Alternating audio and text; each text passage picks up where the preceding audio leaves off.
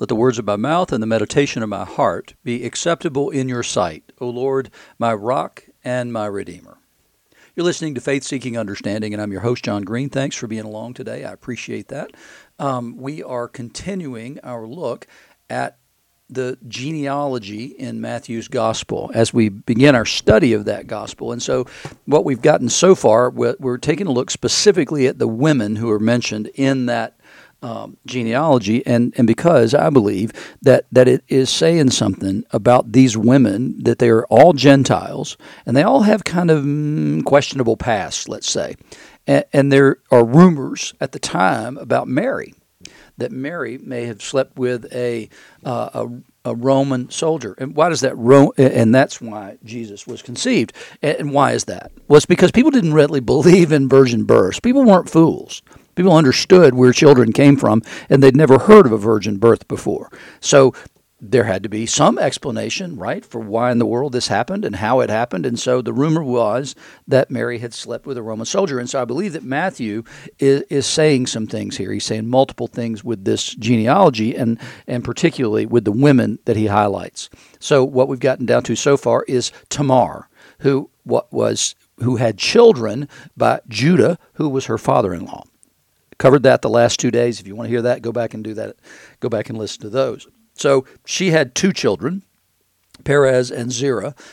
And then Perez is the father of Hezron, and Hezron the father of Ram, and Ram the father of Amminadab, and Amminadab the father of Nahshon, and Nahshon the father of Salmon, and Salmon the father of Boaz by Rahab. Now, Rahab is somebody we know. We know her from the book of Joshua. I can't make all this fit as far as timing is concerned. That's my only concern with this Salmon, the father of Boaz by Rahab. It is I don't see how you get to that point, but that's fine. But because the timing is so wrong, because Rahab comes into the story at the time of the conquest of the land. She comes in Joshua 2. So you've got all of Joshua, all of Judges, and then to the book of Ruth.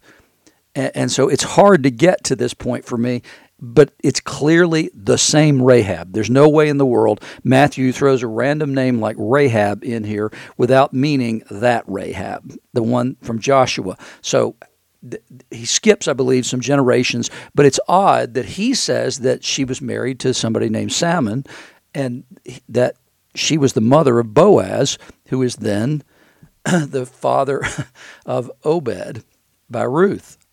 And then Obed's the father of Jesse, and Jesse is the father of David the king. So this shows her as only a couple of generations, or 3 generations actually, prior to David. Well, I can't make that work, but I don't have to. I don't know exactly what Matthew's trying to accomplish with the genealogy, but I know this. He's not saying something here that wouldn't be commonly accepted among the Jews of his time. So I'm not taking any issue with Matthew at all. Just because I can't square the circle doesn't mean that it's not able to be done. The odd thing, though, is Jewish lore attributes, it doesn't attribute, it says that Rahab's husband was actually Joshua. That's the way Jews have talked about her, at least since the 2nd century A.D., that she was the wife of Joshua, and that she was one of the most beautiful women ever in the history of the world. She's considered within Judaism as one of the most amazing women who ever lived, even though she was a Canaanite prostitute. It's an amazing thing. In fact, they consider her conversions, her conversion to Judaism, greater than anybody else's. That they look at her as possibly second only to Ruth in that conversion, that she's considered that important and that amazing a woman. They consider her to be one of the most beautiful women that ever lived. That's how Jewish lore treats her. But they do say that she was married to Joshua. Here, Matthew tells us something else, but there's no way he brings a random Rahab in. He's clearly talking about this person, and I know that for 2 reasons. One is he wouldn't bring a random named Rahab person in, and second, that Rahab from Joshua 2 fits with all the other women that are in the genealogy in a couple of different ways. So we want to look at Joshua 2. Let's go back and take a look at Joshua 2 and see what's going on there. So what's happened is 30 days before this, Moses has died in the wilderness. Remember, he's not allowed to go in because he sent the 12 spies into the land. They came back, 10 of those spies, which, again, I think presages the whole idea of the 10 tribes that are lost and the 2 tribes that are not lost in the end, because those 10 tribes go to form the northern kingdom and the 2 tribes stay down in the southern kingdom based in Jerusalem. The 10 tribes are taken off by the Assyrians into exile and are dispersed among the nations, and they lose their faith. They lose their identity as Jews at that time. And so what we get now is 30 days after Moses' death, because he's not allowed to go into the land, because he allowed the spies to discourage the people because they came back with a bad report of the land, that it was a great land. It was flowing with milk and honey. They brought back some of the produce in the land, which was huge. And then they said, but the people are too. This land is filled with giants, and we're going to get our clocks cleaned if we try and go in there. And the people were so discouraged they wouldn't go, in spite of the fact that Joshua and Caleb said, no, let's go. Our God is with us.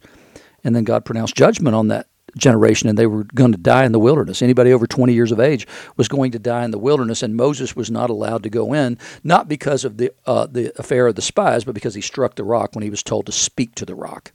So there we see that we have a problem. And so that problem has been dealt with, and now we have Joshua, who God chose as the leader. He had been at Moses' side during the entire time in the wilderness, and now he's chosen to lead the people into the land and in the conquest of the land.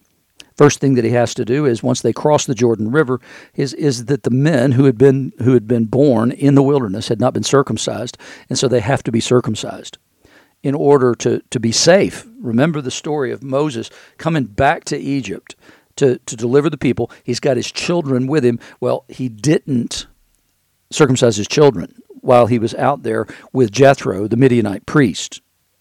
The Midianite priest does not mean priest of Yahweh. So he's a priest for some other god. And so he didn't sacrifice his children. Well, he's got to align himself completely with God's people in order to be the leader of the people. And so he's got to keep the covenant of circumcision if he's going to be the leader of God's people. Because remember, he was born and circumcised, but then he was raised in Pharaoh's household. And so circumcision was something Jews did.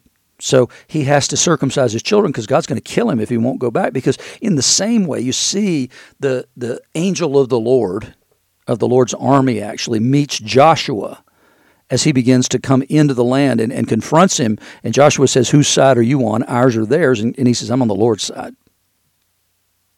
So you got to make your choice right now. Is that who you're fighting for as well, Joshua? So that's exactly what's going on with that. It's very similar to the situation with Moses and his children in the wilderness as he's going back to Egypt at God's behest to lead the people out of the land. So we get a situation now where Joshua has taken over Moses' place. He is the leader of the people. He's acknowledged by all the people to be the leader. And what does he do? What's the first thing that he does after they cross over the Jericho? What he says is what he says is that he sent 2 men secretly from Shittim, where they were, as spies, saying, go view the land, especially Jericho. So what he's telegraphing there is the first place we're going to go. The first place that's going to be taken in the conquest of the land is going to be the city of Jericho, and it's a fortified city. So he sends spies, but he learned a lesson from Moses. He only sent 2, and they were surely men that he could trust, men that he knew would handle this assignment better than the men who he had gone with before on the earlier mission to spy out the land. So he says, go view the land, especially Jericho. And they went and they came into the house of a prostitute whose name was Rahab and lodged there. Now, I don't know about you, but that's not exactly what I expected to be that next sentence, right? Go view the land, especially Jericho. And they went and came into the house of a prostitute whose name was Rahab and lodged there. So before I ever came up here to Asheville, we were down in Pawleys Island. I was serving on staff there at a very large church in Pawleys Island, and I loved it. I loved everything about it, but I felt like God was calling me to come and do something different, do something new.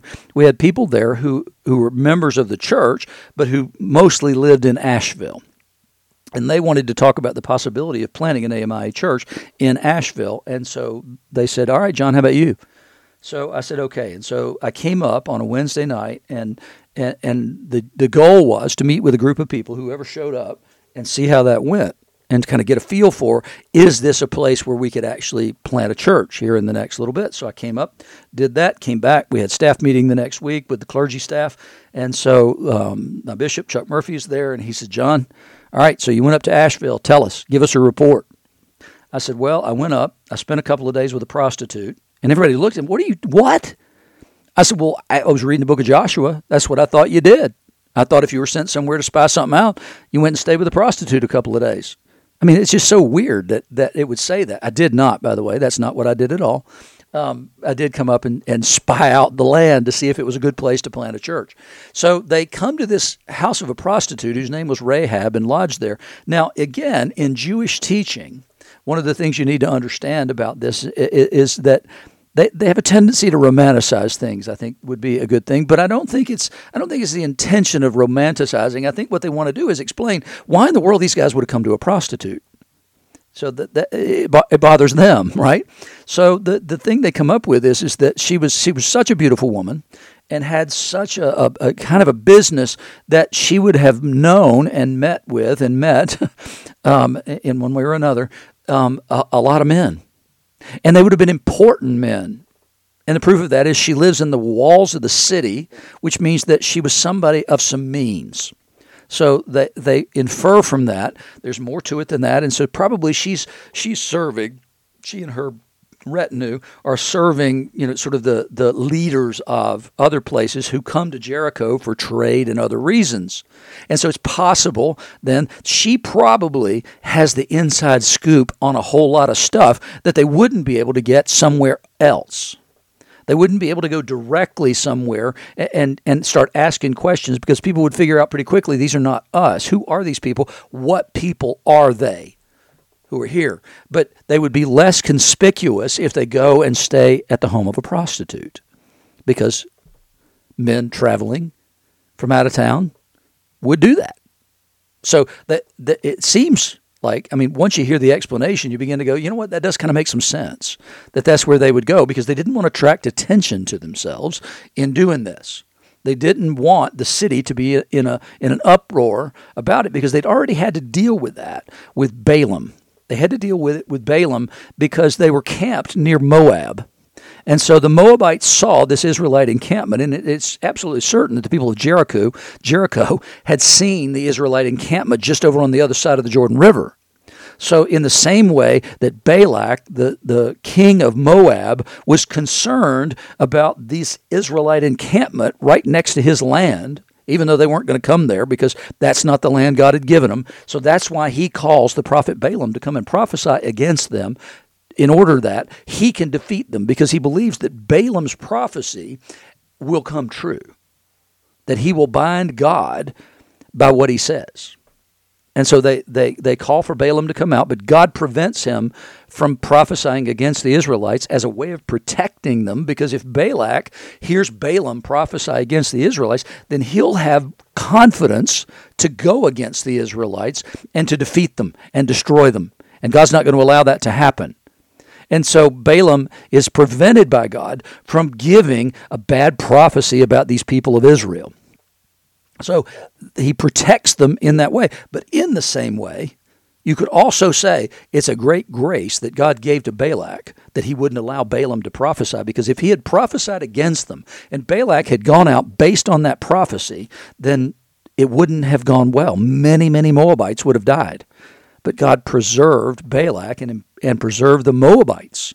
It was a great mercy and a grace that he gave to them, that he didn't allow Balaam to prophesy and Balak then to go out in the confidence of that prophecy. So you can see the grace and the mercy there. And then we're going to meet a Moabite woman in a couple of days. Who is that Moabite woman? Well, that's Ruth. And so we're going to meet her in a couple of days and talk about her, because she appears in the genealogy as well. And so you could say that maybe God was preventing all this in order that the Moabites be spared. God's goal was not to overthrow the Moabites. They were not in the land. They were outside the land God was giving to the people. So here they come into Jericho, and so they want to fly under the radar in a way that prevents them from being killed while they come in and spy out the land, because they already knew that the other people, the other nations around here are aware of these people who have been wandering seemingly in the wilderness for 40 years. We know they haven't been wandering. God's been leading them all the way with a pillar of cloud by day and a pillar of fire by night. But so they come and they lodged with Rahab at the house of the prostitute. And it's funny because a lot of scholars will try and soften this. And they'll say, well, she's not a prostitute, she's an innkeeper. No, the word is harlot. I mean, it's pretty clear. There's no question that it says exactly what it intends to say. She's not keeping the inn. There's more to it than that. And so it was told the king of Jericho, behold, men of Israel have come here to search out the land. So the word came. The word got to the king of Jericho that the men of Israel are here tonight to search out the land. And so the king of Jericho sent to Rahab, saying, bring out the men who have come to you, who entered your house, for they have come to search out all the land. So the word already got back by whatever spies the king of Jericho had. The word got back to him that these men of Israel were in the land. They were in Jericho. And why were they there? To search out the land. So that he knew the whole thing. I mean, this reminds me so much, right, of Herod, when the wise men come to him and tell him that the king of the Jews has been born. The people of Jerusalem don't care. They tell him, oh, that would be in Bethlehem if what you're saying is true, and nobody goes with him. But then he goes to Herod, and Herod's deeply concerned about it. And the funny thing is that they kind of reject him as a Jew because he's sort of a Jew in name only, right? So he's kind of rejected as a Jew, and yet he's the one who believes the testimony of the wise men, that the king is born, the king of the Jews. And so he sends and says, hey, just come back and let me know where he is. And because he wants to kill him. And then what does he do? He kills all the children under 2. And so Joseph and Mary and Jesus and the family have to flee, and they have to go to Egypt until after Herod dies. And so this reminds me of that situation, because you know exactly what the king of Jericho intends to do. If they bring them, these spies, to him, he's going to take action against those spies. And so that's exactly what happens. He sends to Rahab and says, hey, bring these men here. They've come to search out the land. He doesn't refer to them as men of Israel like the spies did. He just says, bring out the men who have come to you, who entered your house, for they wanted to search out all the land. But the woman, Rahab, had taken the 2 men and hidden them. She knew they were in danger. And she said, true, the men came to me, but I didn't know where they were from. So remember, he has just said, bring out the men who have come to you. And she said, I didn't know where these men came from. And when the gate was about to be closed at dark, the men went out. They would close the gates of the city for protection at night. During the day, they would be open for people to come and go, and trade be brought into the city and out of the city. But at night, the gates would be brought up. The city would be protected in that way. And she said, when the gate was about to be closed at dark, the men went out. I don't know where they went. Pursue them quickly, for you'll overtake them. In other words, they're not far. They haven't been gone long. Go ahead and send people out after them. But she had brought them up to the roof and hid them with the stalks of flax that she had laid in order on the roof. So the men pursued after them on the way to the Jordan as far as the fords, and the gate was shut as soon as the pursuers had gone out. So the Jews are actually out on the other side of the Jordan. They haven't crossed over yet. And so what we've got is a situation where she says, she lies on their behalf to protect these people, and says, you send them out. And so what we're going to look at tomorrow is, why would she do that? Why would Rahab do that? So this woman, we know 2 things about her, right? We know that she's a prostitute, and we know that she's willing to lie to protect these men, and we don't know why she would want to do that. And then what we know is that she ends up in the line of Messiah. It's an amazing thing. The people God uses continue to be amazing. It reminds me so much of the woman at the well in John 4. The person least likely for Jesus to speak with and to reveal himself to, considering when they had just left Jerusalem, it says that he didn't entrust himself to anybody there. He wouldn't, which means that he wouldn't tell them that he was the Messiah. Why? Because he knew what was in the heart of men. And yet, the very next scene is with this woman at the well who's had multiple husbands and is now living with a man who is not her husband. And to her, Jesus says, when she says, we know that a prophet like Moses will come, and when he does, he'll tell us all things. And Jesus says, I who speak to you am he. He affirms that he is the coming of the one that's promised in the Torah by Moses, that another prophet like me will arise, and you are to listen to him when he comes. And Jesus says, I'm that guy. Because that's the Messiah that the Samaritans are looking for. They're not looking for somebody in the line of David. They're looking for somebody in the line of Moses. And to her, he says this. And so God continues all through history to use the most unlikely people to accomplish his purposes.